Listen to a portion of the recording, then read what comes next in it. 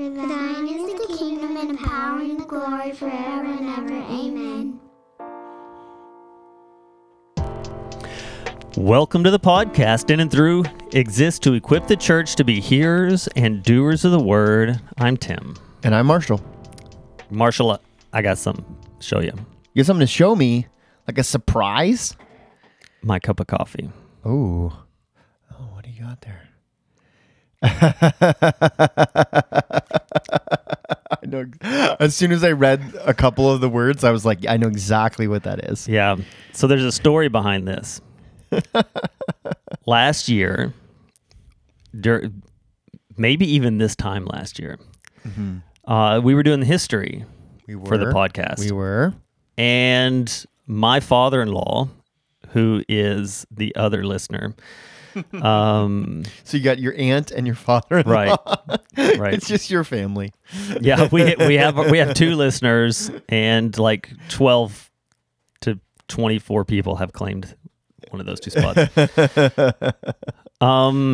Actually, I think Alex told me the numbers are like 60-ish every week. Okay. And at some point in the last 4 years, like maybe 450 unique people have clicked on at some point. Anyway. Okay, cool. Anyway, so we were doing the podcast. We were in the Victorian era, and we talked about the one and the only. The Spurge. C.H. Spurgeon. Yep. And we made jokes about how people should buy us Spurgeon memorabilia. Yeah. Did someone buy that? And he and my mom scoured the internet looking for those bobbleheads we were talking about. Yeah. And couldn't find anything that weren't people like doing the whole like, I found one, nobody makes them, so you can pay way more than a person should ever pay. That's ridiculous, yeah. Those scalpers. Anyway, he did find this mug, and he bought it for me. And he's kept it, knowing that someday I would return.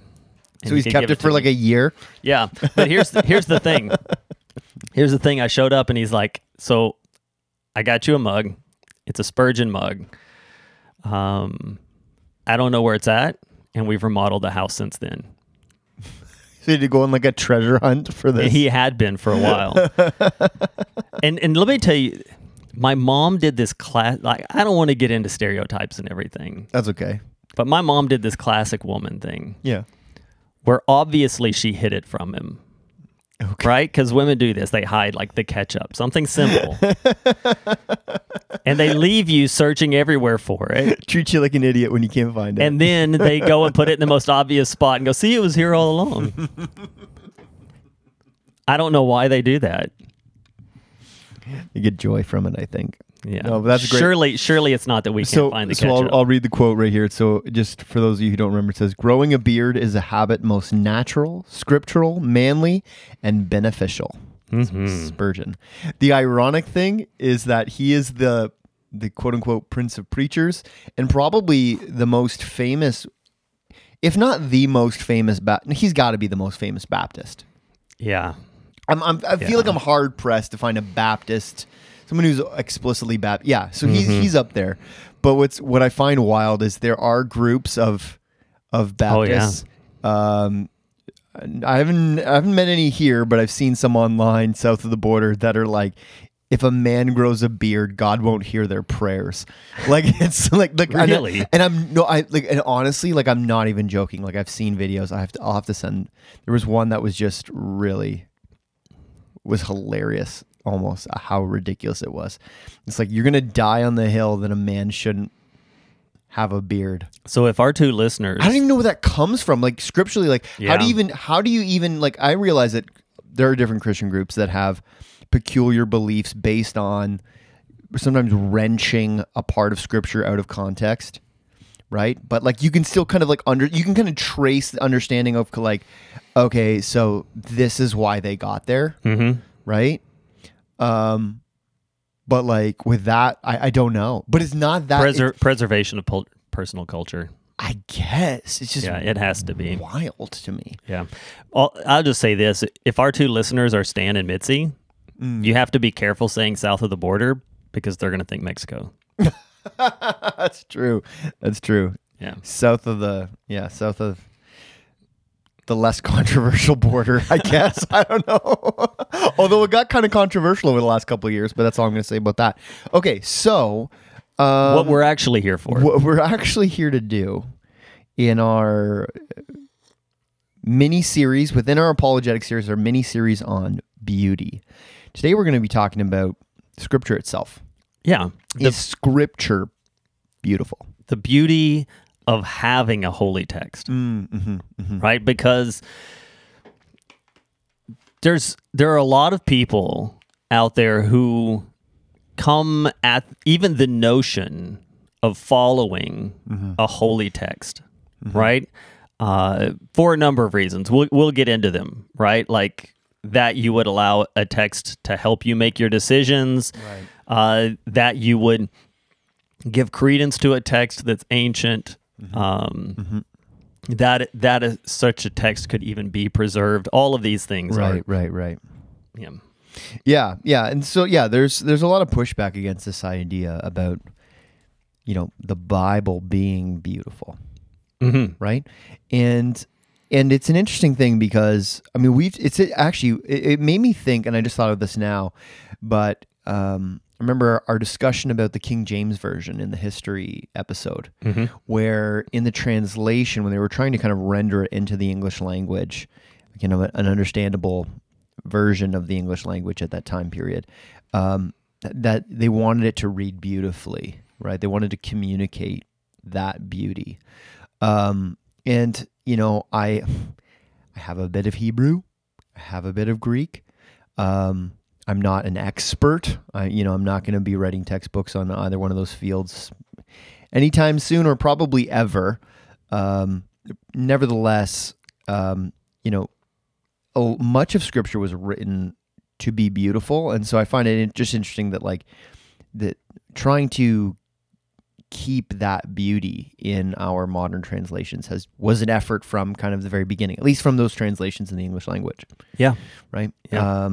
Because people don't want to, because even then they understood that beauty should not be separated from what they were reading and what they were studying, right? That there was a significant desire to retain literary beauty. Right. Yeah, and so and when you look at the Bible itself, it cares about genre and literary beauty. Yeah. Oh, of course. Yeah. Right. Of course. I think most people are going to take that and they're just going to race straight to Psalms. Sure. Yeah. Right. I mean, that's kind of the low hanging fruit. Not a bad place to be. Not at all. But even within other texts, things that are stripped away because of our cultural shift, sure, but were designed specifically to be aesthetic in how they were said, right? Genesis has a lot of poetry inside of its prose, right? Isaiah, probably, in my opinion, right there with, if not sometimes just beyond David's eloquence in the way that he words things, and just his ability to paint a picture with words. So Job is an epic poem, right? Yeah, it is. And so there's so much, even inside of Scripture, that's designed in the way that it's presented to be beautiful, right? Yeah, no, there's all sorts of literary features that I think, and we've talked a little bit about them, about how they sometimes aren't retained, right? In a lot of the poetry and the songs in Scripture, right? There's like a rhyming scheme in the original language that obviously doesn't hold up in English, right? Like if I've heard, and I realize that like kind of modern Hebrew is not necessarily the same as ancient Hebrew, but I heard there was a video I found online years ago now, but it was a family. They were ethnically Jewish, but Christians, singing one of the Psalms at this big gathering in Israel. I think the Pope was there or something, whatever. Anyways, but singing the Psalms in Hebrew, all of a sudden you're like, when you hear it, not that my Hebrew is so good that I can like follow along and be like, oh yes, of course, that's Psalm, whatever. Right. My Hebrew's not there. But nevertheless, there was just this like beauty of it. You're like, oh wow, like that is different than what we read, right? It itself becomes euphonious, right? Yeah, like exactly. a pleasing sound. Yeah. Yeah, and some of it's just like deeper dive kind of things that you're going to find inside of poems and great literary works, right? So when I say that there's poetry inside of Genesis, a lot of people hear that and they jump into the whole like, well, then you're not reading it literally. You're saying it can mean whatever. No, it's just the way the words are arranged. The words are arranged in such a way as to constitute a poem. Yeah. Not an uncommon thing even today for these kinds of things to take place or along the way historically. So, right, because we're in Stratford, everyone here, like being a citizen of Stratford for 2 years gives you an associate's degree in Shakespearean studies. Because we all live at the festival. Sure, yeah. Nobody can afford to go to the festival. They all come in from Toronto and from Detroit. You got to get the cheap dates. You got it. There's the part. Local tip. There's the pay what you want week. Like there's a week when you can pay what you want. Yeah.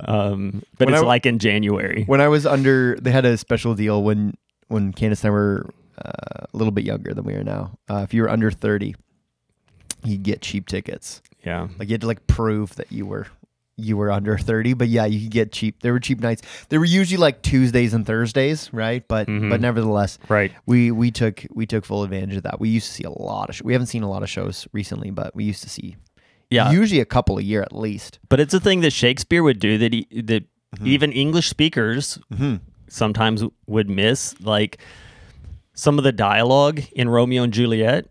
If you take out a portion of dialogue, you realize that's a sonnet. Like this conversation being had is structured as a sonnet, which is a form of poetry written inside of the prose.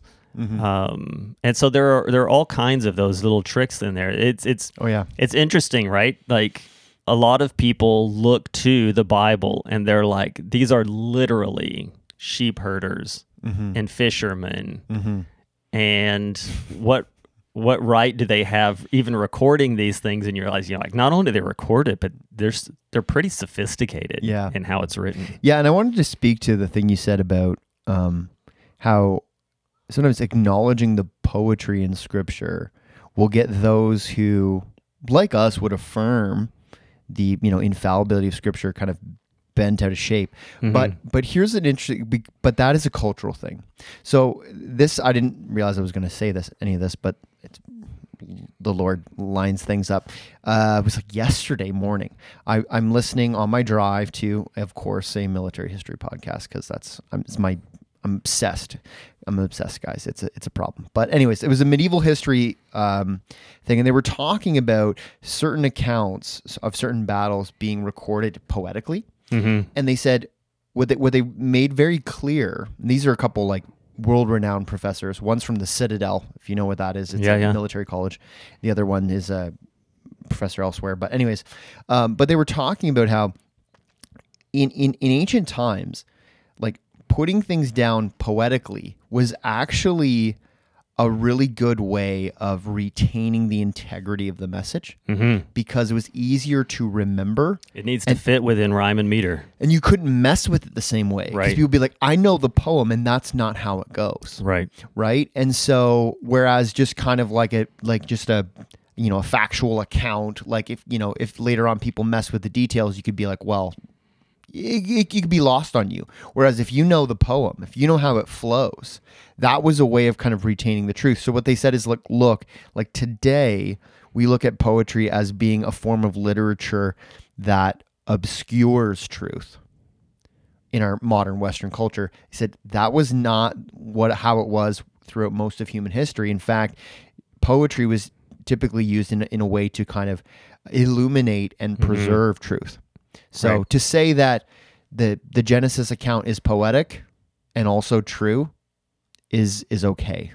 Just for anyone Right. who's getting a little And worked up. I think it is. the mic drop statement on that, the mic drop rebuttal to people who get upset that you would talk about poetry and factuality working together is for Bible believers specifically is just to point to Psalm Yeah. and be like, there's no denying that the Psalms are lyric. Yet you wouldn't deny the Psalms, Right. Of course right? not. So why would not. you do that in another context? Right, When you right. so gladly receive it here, it just it really doesn't make sense. Yeah. Yeah. So people push back against this idea of Scripture being beautiful, particularly non-believers, obviously, people who kind of reject the authenticity and authority and truthfulness of the Bible. They'll say it's outdated. It's weird. It doesn't make sense. Right. People sometimes will point to it's been corrupted, the game of telephone. We've addressed the whole game of telephone thing on multiple occasions, in various moments during this podcast. But you know what? I still even maybe like a month ago heard someone just mockingly throwing it out there. Like, have you ever played telephone at a birthday party and seen how bad it can go wrong? Now imagine playing that for 2,000 years. Yeah. Right? And you're just like, that's it's not so what it is. small, It's right? like the game is you get something, you copy it word for word. You pass out a written copy to everyone in the room. And if anyone recognizes that there's any errors, you burn it. Right. And you start over. Like that's not telephone. That's a totally different game. And then at the next party, 3 of you are going to go and you're going to take your written copies with you. Yeah. And do the same thing again, right? It's like if you were in a class and your test was to copy a particular, chapter of a book word for word, and you had it with you and you could double check the whole time. That's what it is. Right. So it's just, that people continue to use, and there's other copies floating around. So that people continue to use that is a bit of a grasping at straws thing. But I think there are the issues of it being old, it being, we might say, odd to our modern ears in some ways, or it being confusing to us at times in certain ways. Those are things worth addressing. If people say, well, those are barriers for me to seeing the beauty of Scripture, well, we can, those are things that we can talk about. Right? Yeah. I think. Yeah, I think the first thing that we would talk about would be the old. Right. Right? Like, is it beautiful to have an ancient text? I would point then to fantasy as a genre. Okay. Right? What are you always looking for? The old thing. Oh, yeah. An ancient thing. Yeah. It's always an ancient thing. Right? Are you interested in a story that's like, hey, last week this guy wrote a memo? We're going to find it.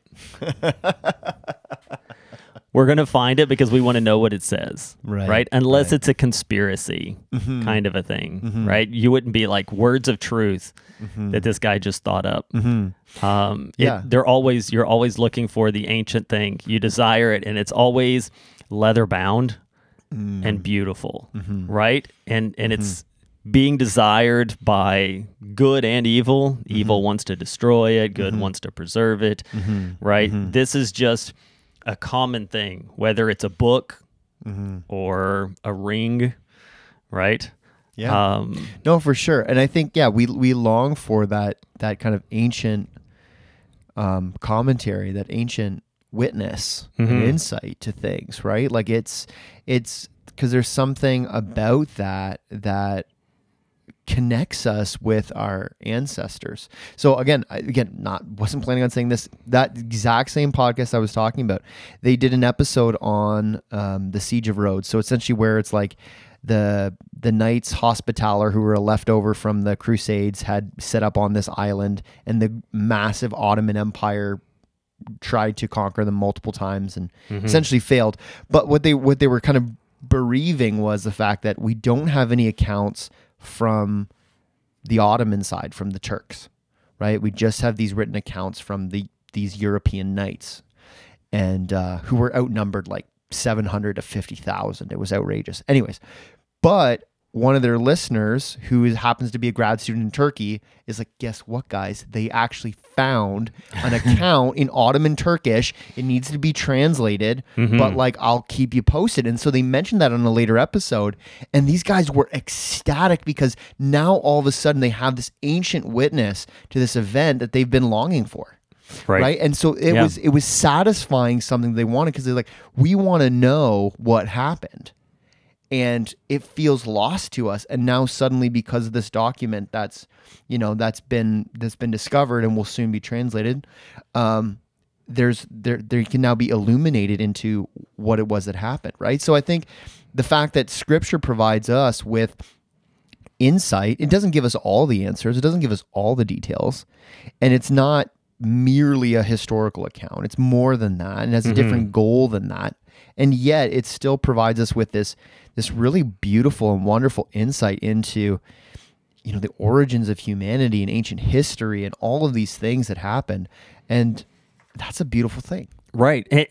You see it in history, that we're obsessed with digging in the sandbox to find out what's there, right? Yeah. Those kinds of things.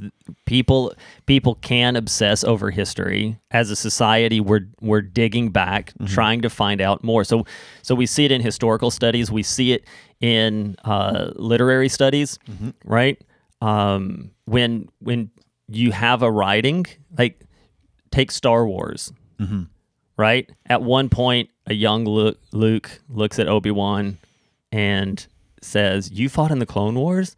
And it's a passing line. It meant very little, and people are like, "We gotta write the Clone Wars now." Yeah, right? What's that about? We need to backfill, right? And so, like, Star Wars is a great example of this not going well, because it's so disjointed in its timeline, because there's this thing and people are like, no, we want a history of the thing, right? Video games are big on like throwing backwards. What's an origin story of how we got to this place where we are?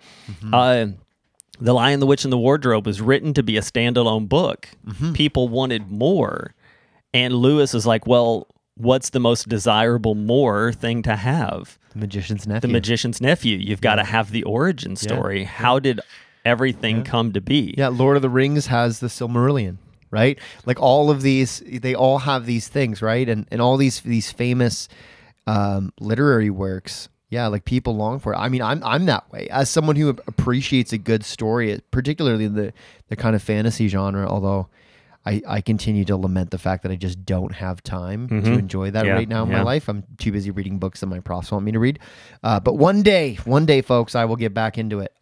Even like I've been talking about too much about the Wingfeather Saga. Oh, right. No, as it progresses, it is also doing its own prequel inside of it, right? Like explaining backstory. That's what you want. Yeah. And but not only in literature, we also do this in science. Well, of course, we've talked science about that too, has constantly, like, as much as we're studying the future, people acknowledge the best way to figure out future is to figure out past and where it all came from, right? Biology, chemistry, physics, all of these fields of science throwing backwards, trying to find origin stories, where it came from and how it came about. Because this is a meaningful thing inside of the human experience. Yeah. Who we are, we have this innate knowledge that who we are is dependent on where we came from. Right? Ancestry.com makes a fortune off of this kind of a thing where people just want to know, right? We want to know and we want to associate with the past. So that we would look back and see an ancient text as a useful, treasurable thing is more reasonable than for someone to just be like, that's an old book. What do you? It doesn't matter. It's an old book. I don't care. Right? Right. No. Right. Really, if you genuinely don't, you probably hold the minority opinion. Maybe not on the particular text, but on the concept of an origin story. Right. That is a peculiarly minority position and might speak more to your age and where your stage of life than actually like your place within a broader society. That's also true. Yeah. So, I mean, beyond the ancient nature of Scripture that makes it kind of beautiful and desirable, it's also harmonious and unified in its message, right? And that's a big deal, right? Considering that it's written over the course of 1,500 plus years, right?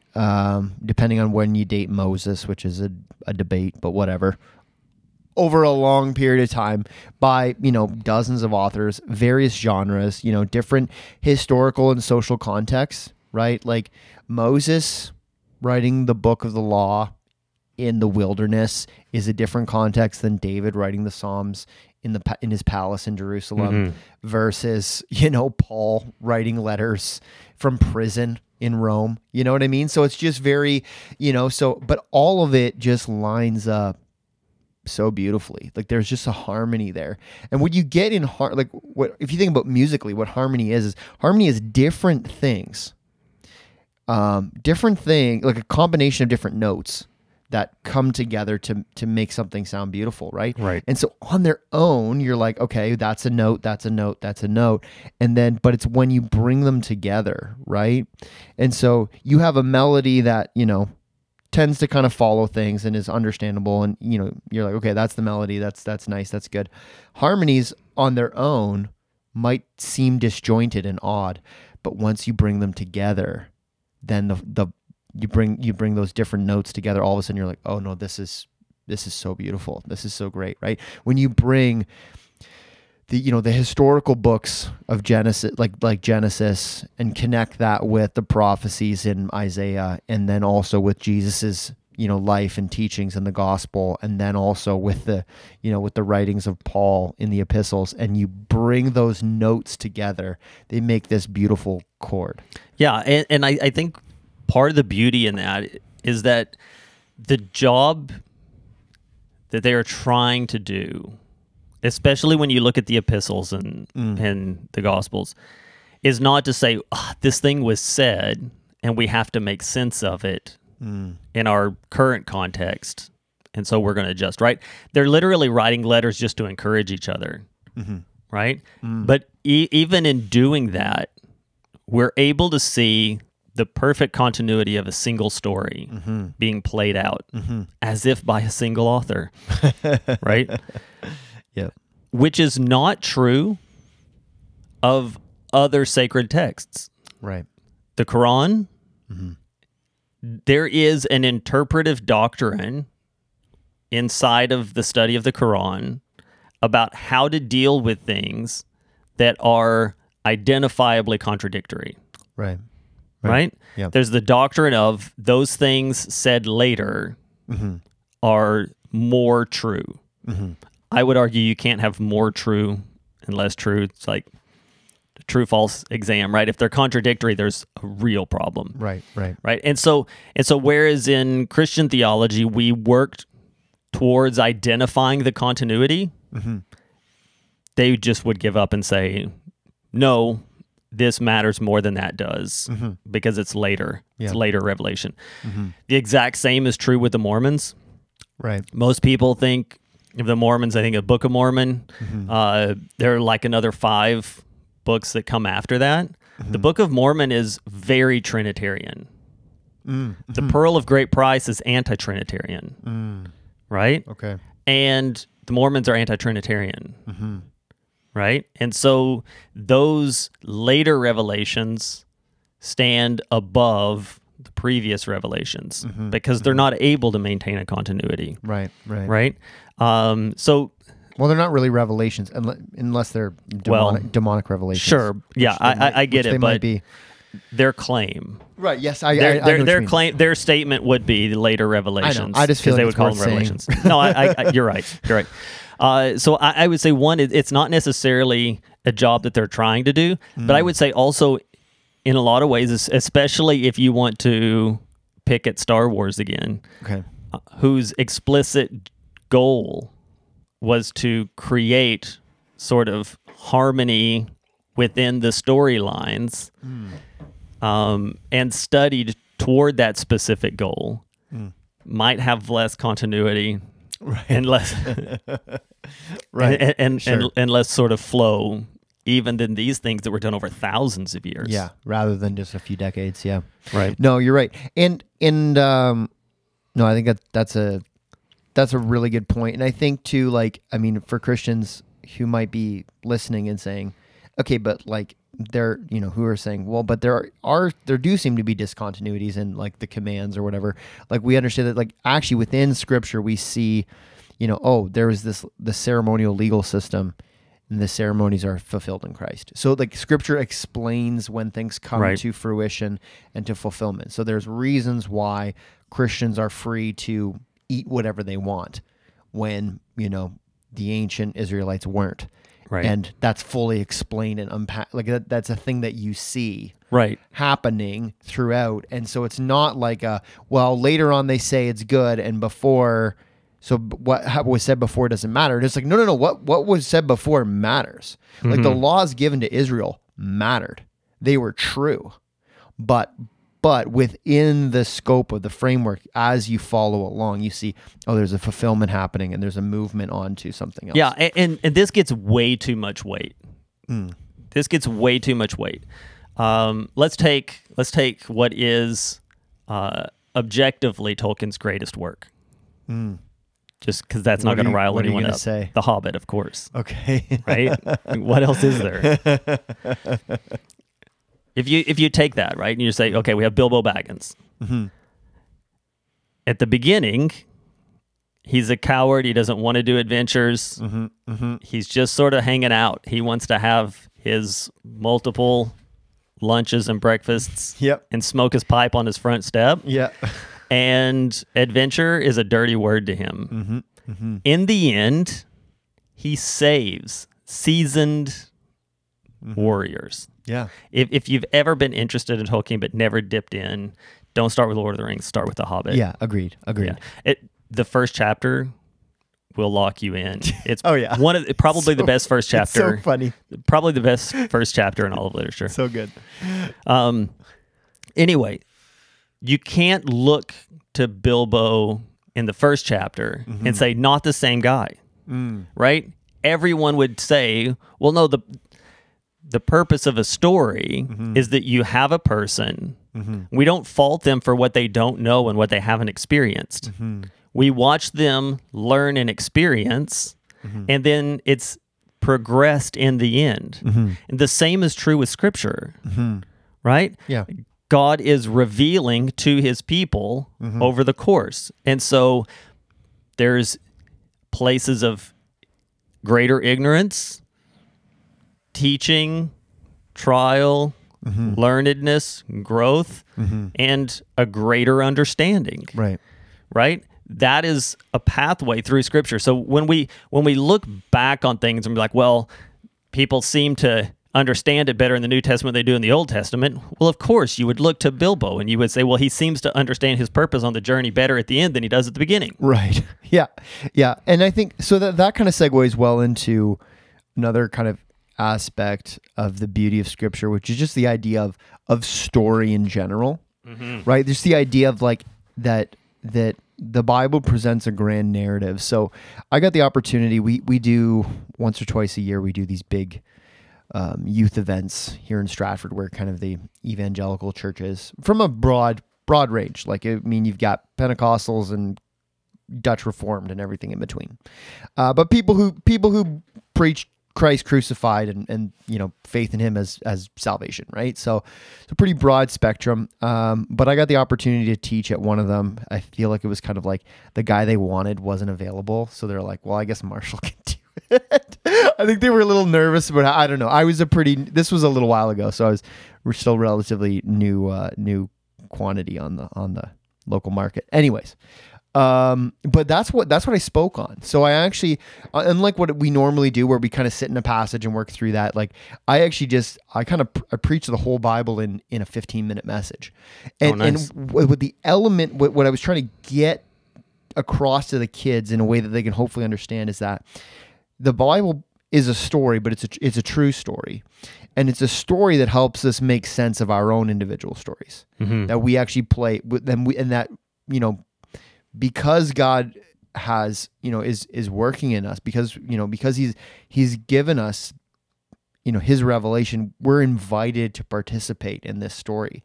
And I'm not trying to give myself kudos, but it landed well, right? And I got a lot of good feedback because that resonates with people, not just with the kids, but with the leaders too, to understand, okay, because we see ourselves in light of story. We all have what's your story, right? We all have a story. Right. With the ups and the downs and the challenges and and all of those things. And so we view ourselves in light of story, and we understand the world around us. We think of our nation, whether it's, the United States or Canada or any other nation, there's a story there. And that story it transcends kind of the mundane, day-to-day, whatever.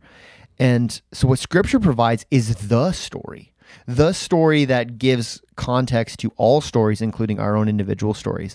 And that is beautiful because it connects with how we understand the world, right? Like it's not just this like it's not a rule book. It's not like God just like downloaded to somebody from heaven, like do this, don't do that, do this, don't do that. It's like, no, there's so much more to it. There are laws, there are ethical teachings, there is that, but there's also poetry and songs and history, and there's like the book of Job. Like just the fact that there's the book of Job is just like the craziest thing to me, because it's not just the story of a guy who loses everything, but then you get his friends who give him like kind of good advice but kind of bad advice, and there's the whole it's just like, and it's just so real, it's so raw, because we've all been there, right? We've all been there in that dark spot, and people are trying to speak to us, and some of what they're saying is real and some of what they're saying is and flawed. even as the reader, from a perspective that is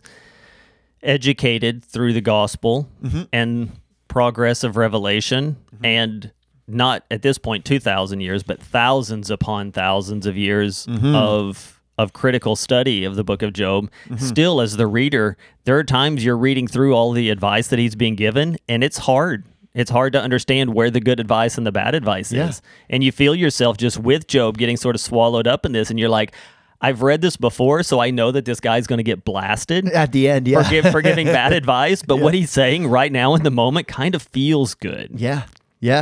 And so it's just very real. It just touches our own experience, right? And like, it's wild because like, obviously these, the characters in Scripture, I mean, even the most recent ones, who lived in the most similar context to us, which was like the Roman Empire 2,000 years ago. It's like as close as it gets to home is like Rome. There's nothing, right? But even then, so it's very distant, very unfamiliar and foreign in some respects. But the trials and the tribulations and the character development and the curveballs that come into the lives of these various people that are being discussed, they resonate with us in a way, because there's this timelessness to the story that where we can again make sense of our story. And when I say story, it's the true story. Right. It is the truest story, because I've had some people kind of push back, like, why do you keep using the word story or narrative or whatever? Or when we talked about myth, right? The true myth and all that kind of stuff. But like, it's true. It's just, it's just God. I'm so thankful that God provided Scripture in the way that He does, because it's unity in diversity. Provides us with so many things that we can go to. Yeah, I would say the desire for story within the human spirit is inextricable, right? If you're not a person who's given to finding where you are inside of the greater story, then you're interested in writing your own story. We receive story en masse, right? Kids, what's the best thing you can do for your kids? Tell us a story. Yeah. Right? My kids, they don't do it as much, but like they used to, like we'd be singing dinner, tell me a story about a time when. And Lindsay and I would just be stumped. We'd be like, okay, trying to throw back into our minds, but our kids want that. Why? Because they know us better. They understand us better and who we are, where we came from. They understand their grandparents as they were parents. And this isn't like a sophisticated tool that they're trying to unleash at, like 4 and 6. But what they're doing is that very thing, right? Because they're just hardwired for it. And even if you want to be like, well, I'm not a reader, I don't get into this. Why do you binge Netflix? Right, yeah. You do it because you want the storyline, not just the episode. You want the story. Yeah. And so you watch episode after episode because you want this thing sewn together so that you have a better grasp of the bigger picture. And you want it all in one. And like I said, people who claim they don't want that talk a lot about independence and writing your own story, which you can't. You're always with that. You have the capacity to write anything of your own story is the greater story of privilege within the context. And how did you get to a place of privilege where you can make decisions while others didn't? Right. So it's always a part of a greater story. And where we fit in that matters, right? Even right now in a culture that, for better and worse, I think in many ways it can be good. In some ways it's gone too far and it's broken. But our obsession with letting those people who have historically been silenced come to the forefront and tell their story is a desire to hear a story that has not yet been told. Right? And again, that's being done in some really broken ways. Sure, yeah. But you know what? It was oppressed in some really broken ways as well. Yeah, for sure. Right? And it just shows like there is a story being told, and we want to know what that story is. Right. And I want to take a moment and pull this into the ancientness of it together, right?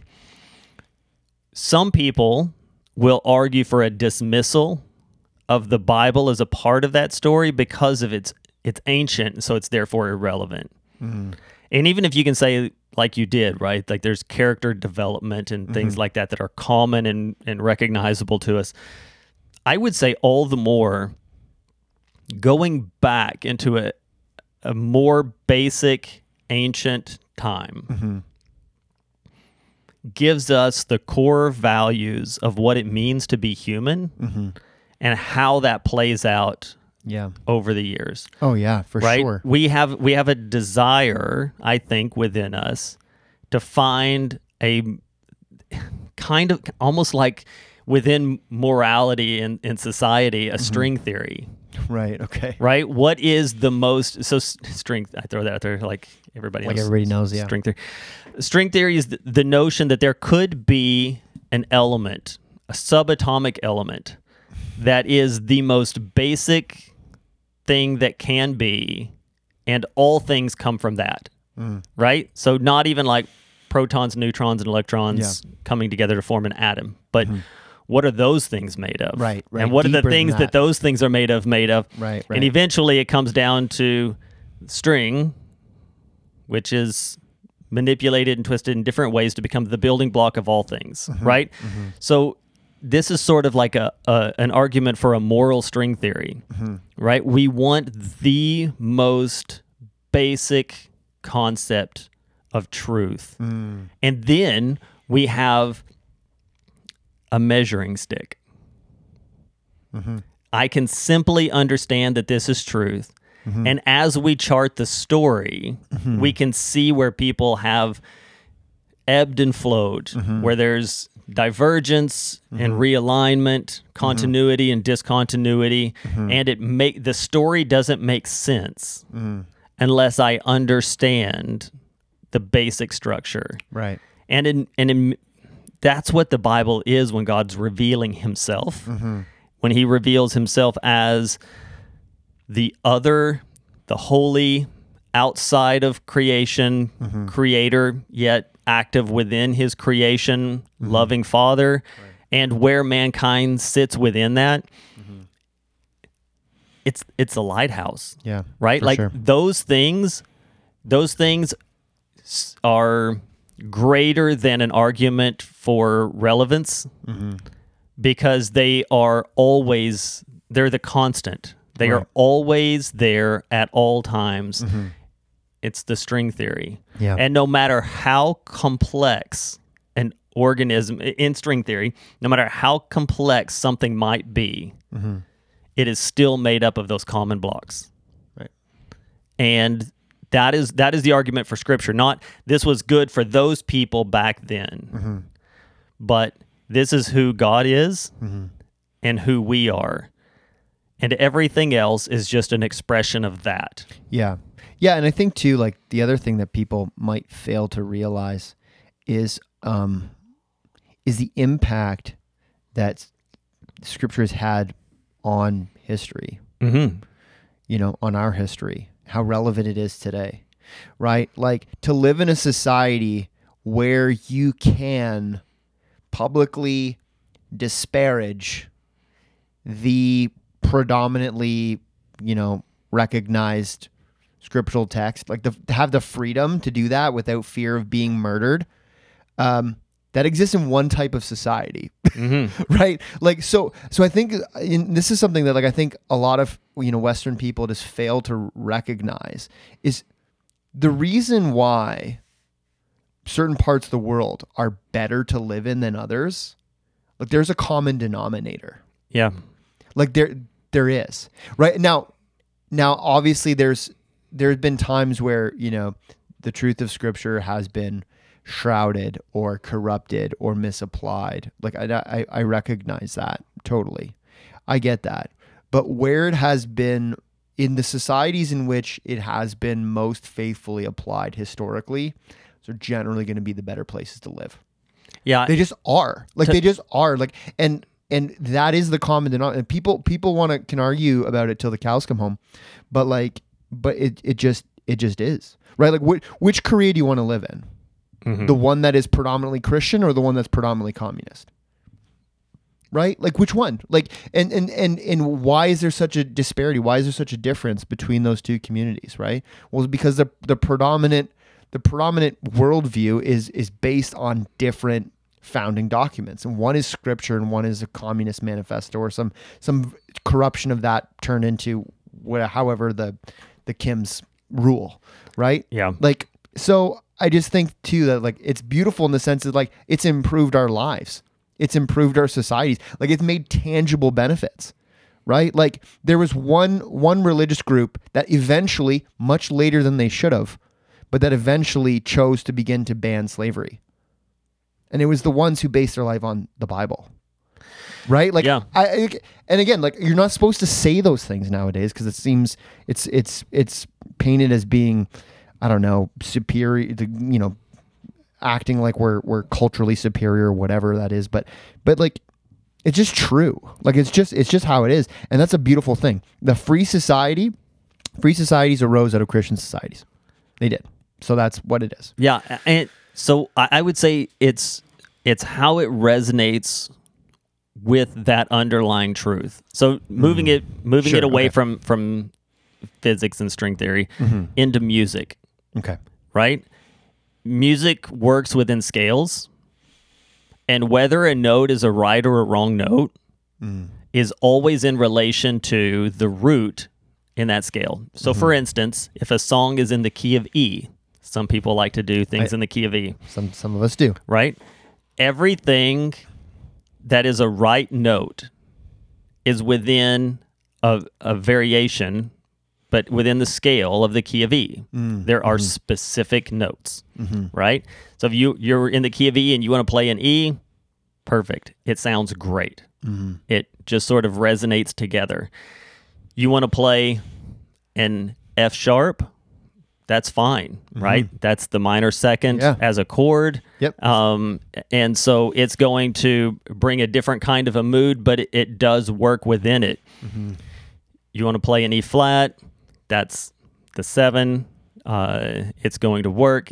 You want to play an F, it's going to be weird. Yeah, it's not going to work. Right? And you're going to have dissonance. And if you want to create dissonance, then you still need to know the scale. Because you need to know which notes to avoid. And you're going to play that, and that's when you're going to go, ooh, that was weird. And sometimes musicians like to do. We had a song last week, we did. that we did that did this exact same thing, and musicians will use that to create a moment of, whoa, what was that? That was weird, because it stepped out of right the scale and the pattern of norm. And so when we look at those things in society that are in line with Scripture, we are going to see things flow.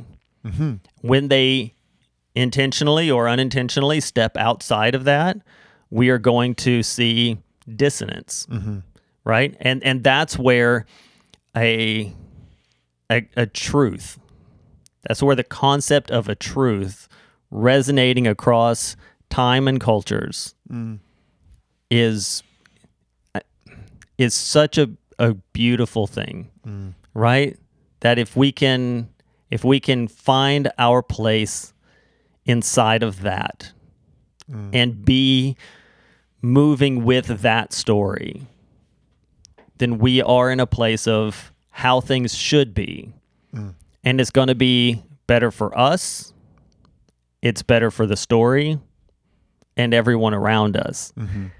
And I just see that as a really incredible thing. And I think everyone does. I think there's probably, like, we don't have people that hate us listening to us, right? Like, no, they would that have happens long ago. That happens in big time media things, Sure, right? Where people do it just so that they can hate on it. Nobody cares, right? But if someone was presented this argument who was hyper individualistic and was like, no, I want to write my own story, I want to go do my own thing, their argument would eventually turn around, and I want other people to be able to do that too. And that's the kind of society I want to live in, which is then just a different version of everyone resonating to a common understanding. It's just a dissonant note. They just want to change the key of the song. They still want the song. They just want to change the key. Right. Right? And so they still want for that common thing that goes through society as an ideal, as what is right and what is harmonious. They just want it to be not what it is. Yeah, I get that. No, that's really insightful. We're getting close to an hour here, but I got a couple other things that I just want to talk to you about. Well, so a couple things in regards to Scripture, just the idea of what it includes, much of what it includes, and a lot of the things that we kind of look to in Scripture that help us get a framework for our existence, come in symbols and metaphors, right? Which, I don't think obscure the truth, but actually provide a deeper sense of truth, right? I mean, I'm talking about the basic stuff like God being our Father and us his children, or Christ being the good shepherd and we his sheep, or him being the vine and us the branches, right? Or other symbols and things that we see throughout Scripture that help provide a degree of context, right? Like, so how we might understand something like vine and branches now might be different than how it was understood a couple thousand years ago but it's kind of these images, these metaphors that transcend time and culture that have been provided to us in Scripture, right? So yeah, so like, by different, you don't mean categorically different. No, I just mean like in the application of them, in this kind of in some degrees, right? So like we think of like vine and branches, like for a society where like vineyards were everywhere, people were like, okay, I can understand vine and branches, like what you're connected to. Whereas if you live in a concrete jungle, yeah. So but then okay, so like even in our modern context, like what are you connected to? Like when we think of connection, we think of the internet, right? So what is it that you're taking in? Like what are you connected to, right? Like what is the source of where you're getting things, truth from, and entertainment from, and everything else, right? And like we understand that what we take in, right, as kind of people on the edges, what we're taking in from kind of the various streams of whatever is going to impact who we are and how we're formed as individuals. And so like you can take that metaphor and you can connect it to a different cultural reality. The truth is be in Christ. That's Right. always there. That's not going anywhere. Mm-hmm. But like the beauty of metaphor and symbols and images that we find in Scripture is that they can kind of transcend the cultural bound. You have to you should do the work to understand the cultural framework of what there is. Like if you want to understand the idea of a good shepherd, like take some time and read an article on what it meant to be a shepherd. Sure. Right. Yep. In the ancient world and what was involved in that and how that might connect to biblical truths. But like, yeah, there's some beauty to that, I think. That universal application of a yeah, metaphor. yeah, because it transcends culture. It transcends, our context, right? Like, I mean, think of these like unreached people groups in Papua New Guinea. Like, they believe the same things about Jesus that you and I do, and they're like, everything about their lives is totally different than ours, at least culturally, right? And on the social level, right? Like just like wildly different, right? All these people groups who've come to know Christ, right? And so like the truth, like one beautiful thing about Scripture is like how it can be applied, across the bounds, right? Like I made a joke the other day because we were playing worship music at the front of the church, and I was wearing these like flip flops and they were uncomfortable, so I slipped them off and I was barefoot on the stage, not during the Sunday service, but at least I think I kept them on during the Sunday service. But it was like a different event. But I was like, and I looked over at my dad who was standing next to me and I said, it's interesting that me taking off my shoes in this context might be seen as being disrespectful. But when Moses was at the burning bush, God said, take off your sandals because this is holy ground, right? And in some contexts, like to take your shoes off when you go into someone's house is like, whoa, like, no, keep your shoes on. What are you doing? But otherwise, like even in between Canada and the States, right? In a lot of parts of the U.S., like you keep your shoes on in the house. You don't in Canada. Don't keep your shoes on in my house. Take your shoes off, right? Usually because you're tracking in like snow and slush and whatever else. Right. But you know what I mean? So, but the truth of Scripture kind of transcends that, and it's just beautiful in the way that it does, in a way that like resonates with all different cultures. Right? These wildly different cultures where like we're not going to agree on what food tastes good. We're not going to agree on what movies or music is good. Like we're going to be totally separated on all of that. But the gospel, which I know is a separate episode, so I don't want to give too much away, but that resonates across these cultural bounds, and that's beautiful because it is the underlying truth. Mm-hmm. Yeah, it is the root node in the key. Yeah.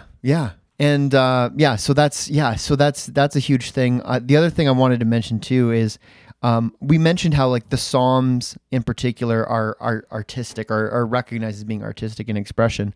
But I love how, Paul in his epistles, which are much more kind of logical argumentation, right? This is what's going on. This is what you need to do. This is what you need to think. This is what you need to believe.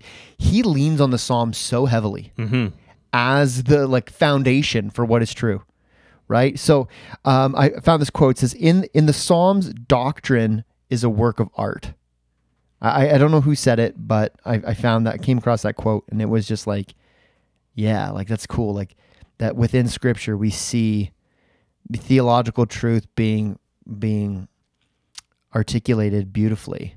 Right. And Paul picks up on that. He leans heavily on song lyrics and poetry to make these like logical argumentation to like refute heresy and wrong thinking and all those types of things, right? That Scripture is set up that way is, I think, fantastic. Yeah. The very last thing I've got for you, Tim, because I wanted to bounce this off you before we go. So, and this is, I think this is connected to a short passage in James. But what separates us from the demons? What separates us from Satan when it comes to Scripture? Are you going with you believe, but even the demons believe and they tremble? Yeah. You say the Lord is one, even the demons know and they shudder, right?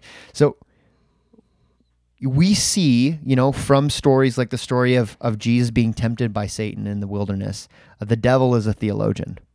And in some ways, at least on a I understand what is true level, Satan is more orthodox than the vast majority of Christians, maybe all of them, maybe us included. Sure. He understands things on a doctrinal level. He understands the Trinity better than you and I do. He has seen He has seen it. where we have read about. Yeah. Yep. Right? So, okay, so then what is different in our approach to the whole, like the truth of Scripture? What is the written word of God? What separates us from the demons? And it's this, is that he knows what's true, right? The difference is he hates it. He doesn't find it beautiful. He doesn't find it valuable.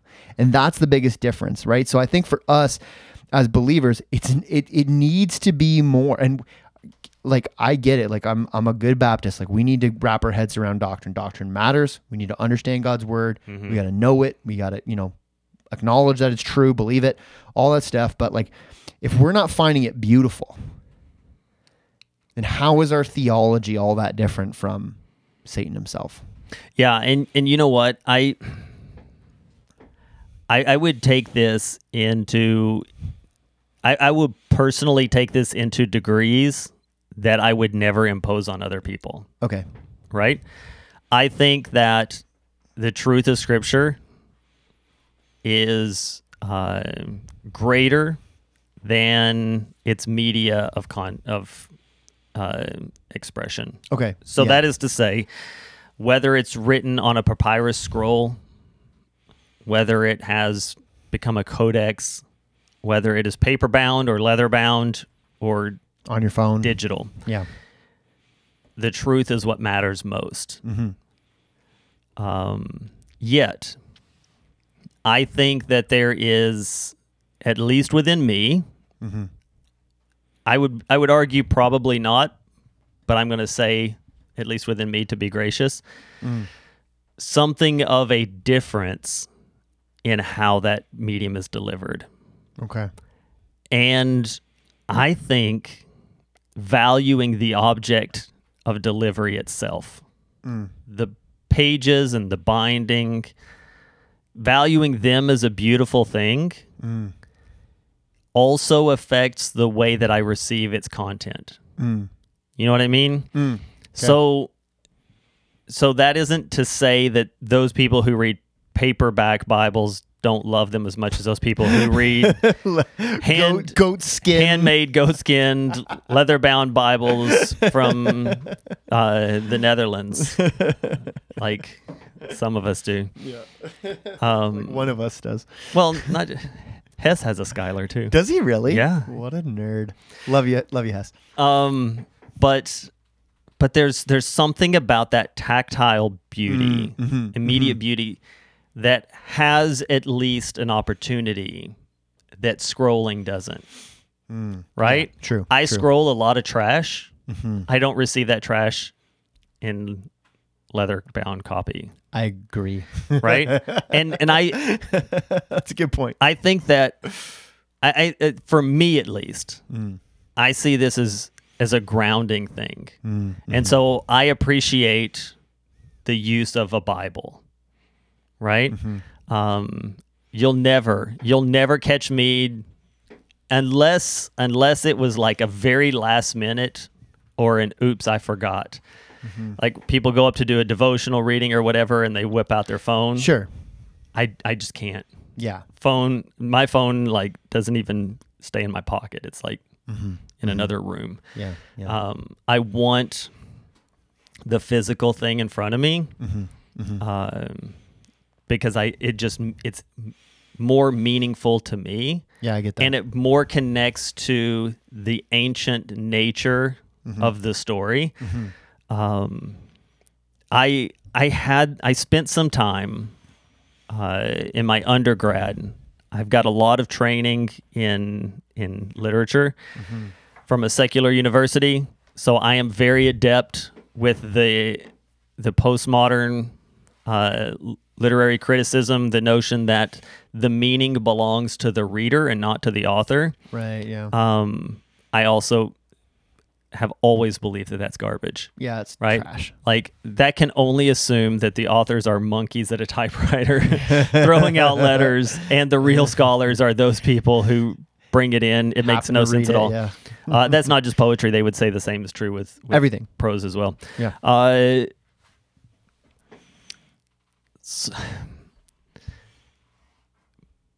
that is a very modern thought.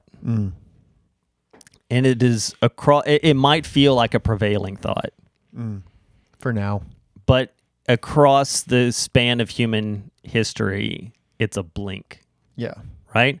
And even inside of Scripture, you have the argument, how do we know to trust this God? Because he is of old. Right? Yeah. And that idea of connecting to a truth that has always been, man, it's such a beautiful thing. And holding your Bible in such a way as to say, this thing is that, right? Yeah. This thing is that truth that runs, that grounding note that establishes the key, the string. This is that.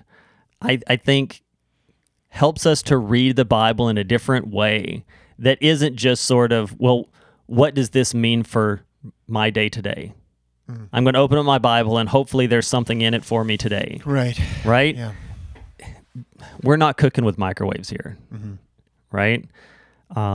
This is crock pot theology, right? It has been slow and steady and time tested, and the product is greater.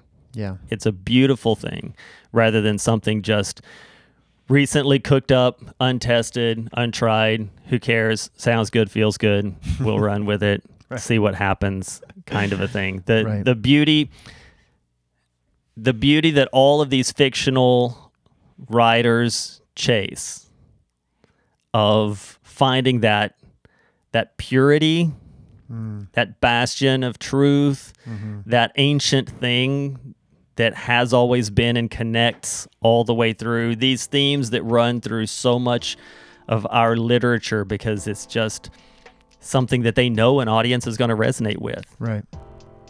I've got like 12 of those in my office. Yep. You know? Yep. That thing, we hold that thing. And it's far more beautiful than just preferring ancient opinions to modern day thought. Yeah. Agreed. And to allow people to make the argument from that position is to give them an unwarranted place in the discussion, because that's just not what it is. Anything else? All right, then. Thanks for listening. This podcast is a resource of Memorial Baptist Church in Stratford, Ontario, in cooperation with the Gospel Coalition of Canada. It's produced by Alex Walker. See you next time.